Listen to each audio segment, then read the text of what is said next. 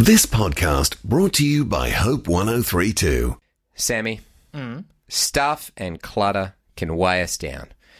And sometimes, when it comes to cleaning up, you feel defeated before you even start the decluttering process.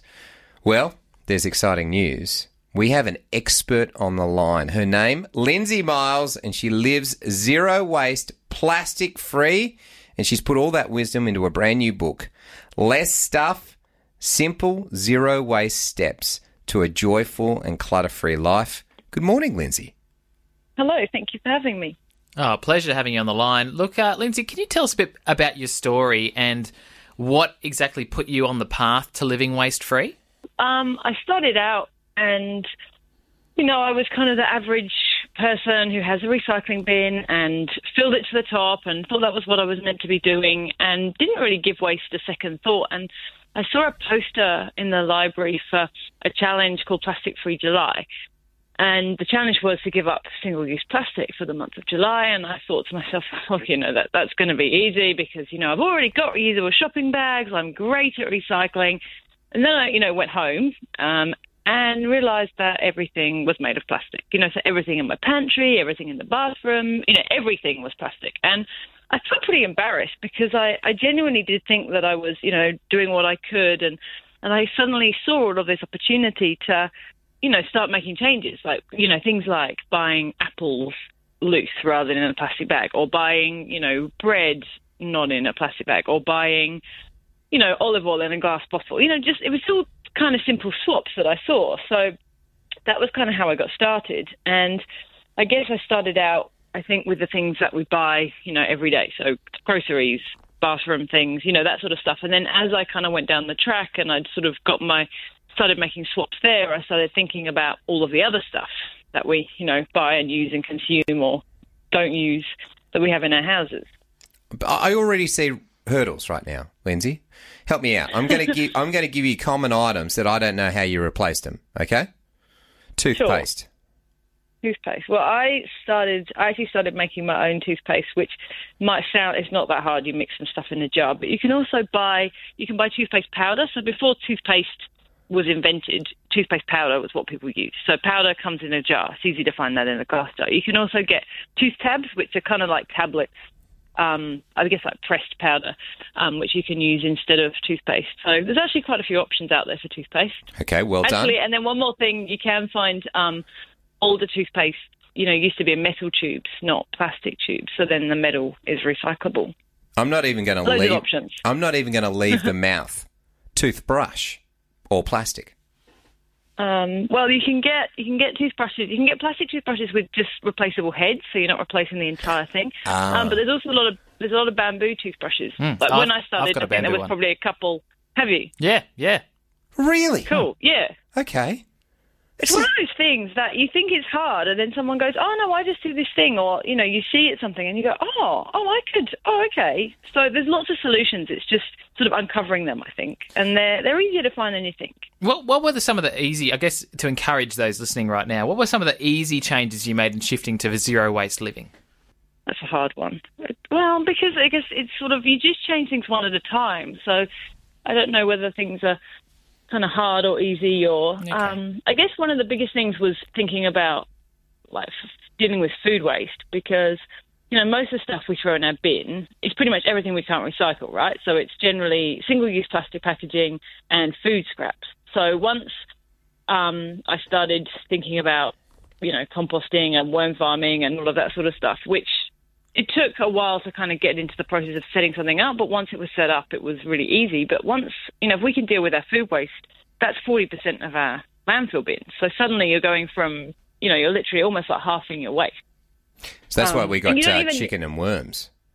Yeah, and you don't even need to have your own compost bin or space for a compost bin because there's a network called Share Waste, which is a free network that you can join where other people have compost bins and they'll say, oh yeah, you can bring your scraps. And so you find someone in your neighborhood. So like it's an easily accessible. I think the internet's made a lot of things really easily accessible now. So you can put your food scraps in someone else's compost bin for free. You don't even need to know how to compost or have space to compost.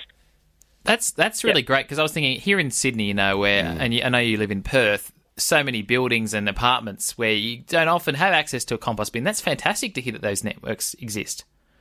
Yeah, exactly. And then there'll be community gardens that have got a whole bank of compost bins, so then they can take, quite a lot of people's waste. So, and there's also private services that exist that will, collect food scraps from your door. And I guess sometimes in big apartments, they're starting now, I think, to think about how they can potentially collect, 100 or 200 people's scraps and maybe have worm farms in the basement, or people are thinking about these things. Now, Lindsay, you say that living waste-free doesn't only impact the environment, but it also impacts your own well-being and relationships. Can you tell us a little bit more about that?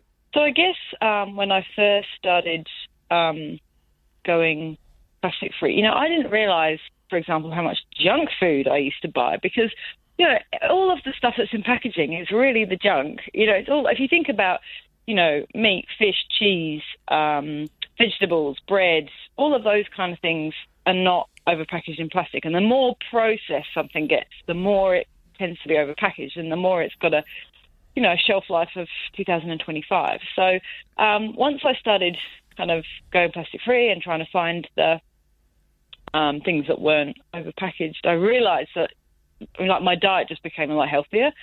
Not to say that you can still find there's still a lot of chocolate that's plastic free, so it's all good. But just I think the really processed stuff. So I started buying less of that kind of stuff. And in terms of I think it's about kind of living your values. I think a lot of us care about the environment, and we care about some of these bigger issues, and we want to do something. We're just not really sure what that is. And I think waste is a really good example of something that we can all do, and we all have an opportunity to think about and make a change with kind of every day. Whereas some of the bigger stuff, like trying to influence government policy, is not something we can necessarily succeed at doing every single day. Whereas refusing a plastic packaged thing is something that we can do every day.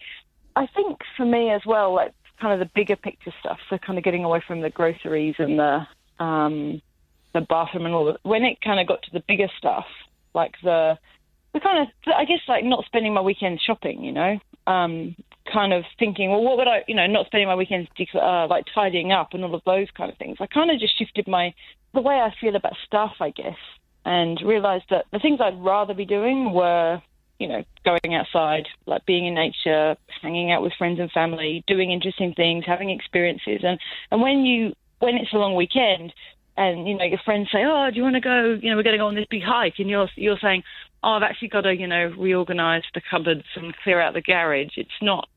That's not a good use of your time. And I think when I sort of realised how much time I was devoting to stuff, and because stuff starts out as things that we want, and it ends up being clutter, and it ends up needing work to look after and tidy. So kind of just changing my relationship with stuff, I think.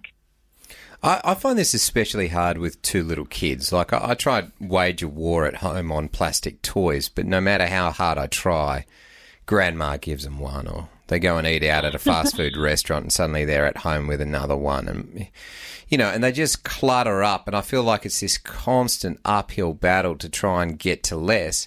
And when you start to take those toys away, it's like World War III, but it's like you haven't played with them for 3 months. Yeah, I mean, I don't have children, so obviously I'm not going to give you parenting advice, because I think the worst thing is when people without children have parenting advice. But no, you've already given me some, so we just get rid of the children and then we're fine. Well, but I've got friends, with children, and obviously it is difficult, but I think children are starting to kind of learn about issues around plastic, and I've seen quite a few children now kind of understanding, but plastic hurts the turtles, and so I think we can kind of start having these conversations. That's not to say that they won't want anything, but I think especially with the pointless stuff, kids seem to really connect with this idea of not using plastic straws because of the turtles. I think that they can really grasp that kind of cause and effect thing. I've got a friend who she lets her kid have plastic toys, but only from the charity shop. So at least they're not new.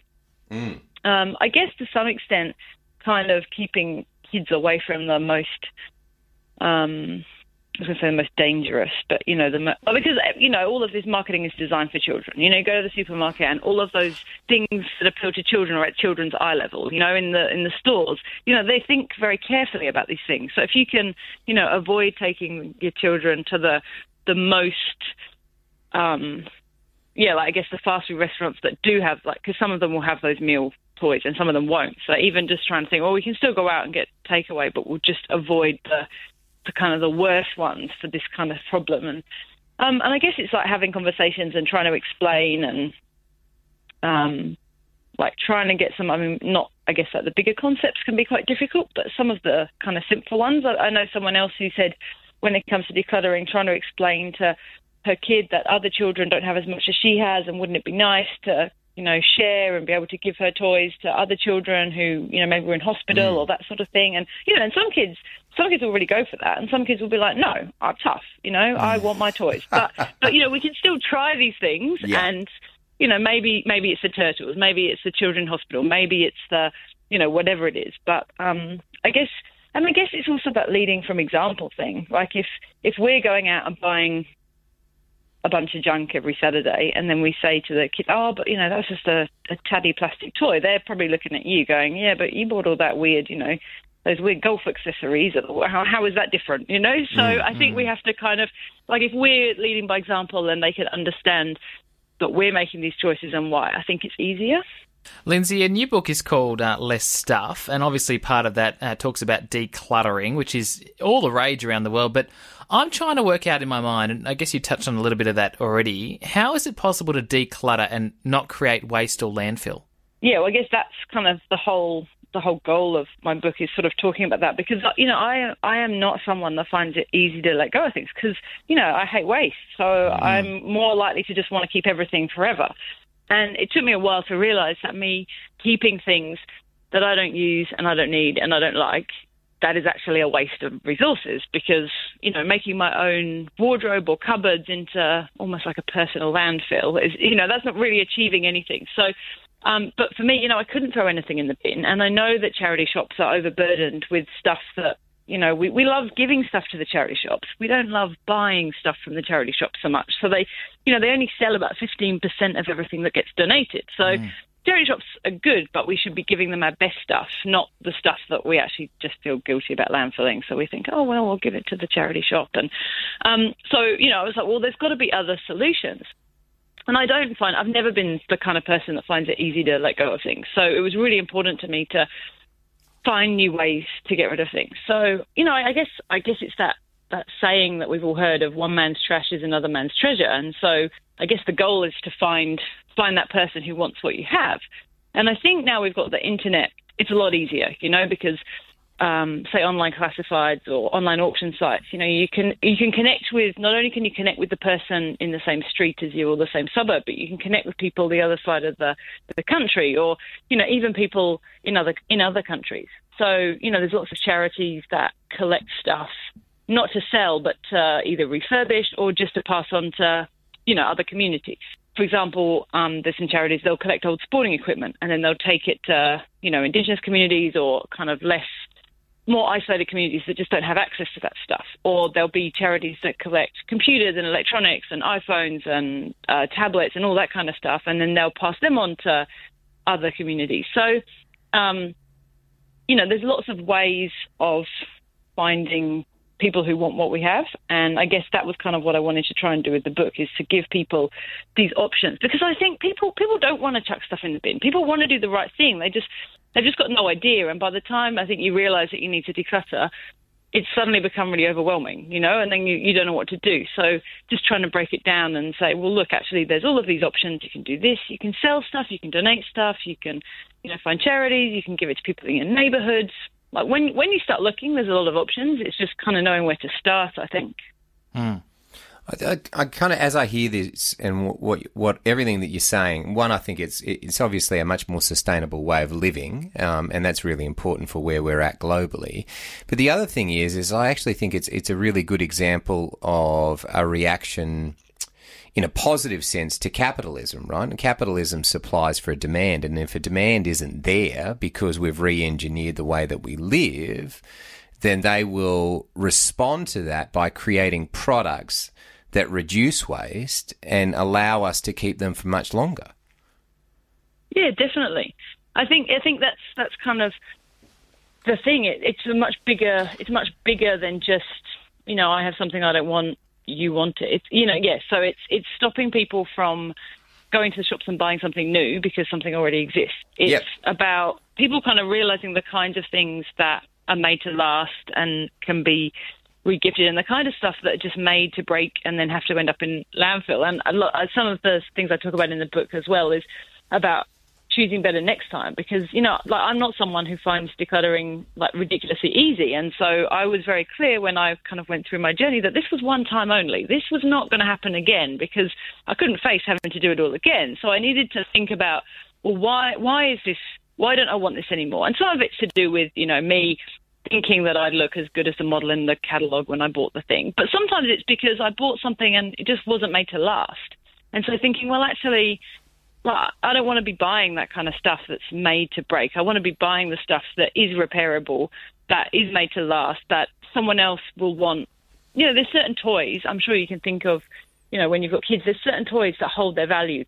Toys that we had as kids that, are still in existence today. And then there's stuff that kind of, lasts for 5 minutes and ends up in the bin. And so we can, I think manufacturers, for every manufacturer that deliberately makes stuff to go in the bin, there's people really thinking about, well, how can we make our products last and how can we do things better? And I think we can. I think as we declutter, we start to see these things. We sort of realize, these are the things that last. These are the things that don't. These are the kinds of businesses and brands I should support. Maybe I don't need to buy everything. The other thing that's great, I think, about when you start giving stuff away or selling stuff, or you realize how much demand there is for secondhand items. And then the next time you want something, you kind of go, actually, I wonder if that neighborhood group or, that online classified, maybe they've got what I want.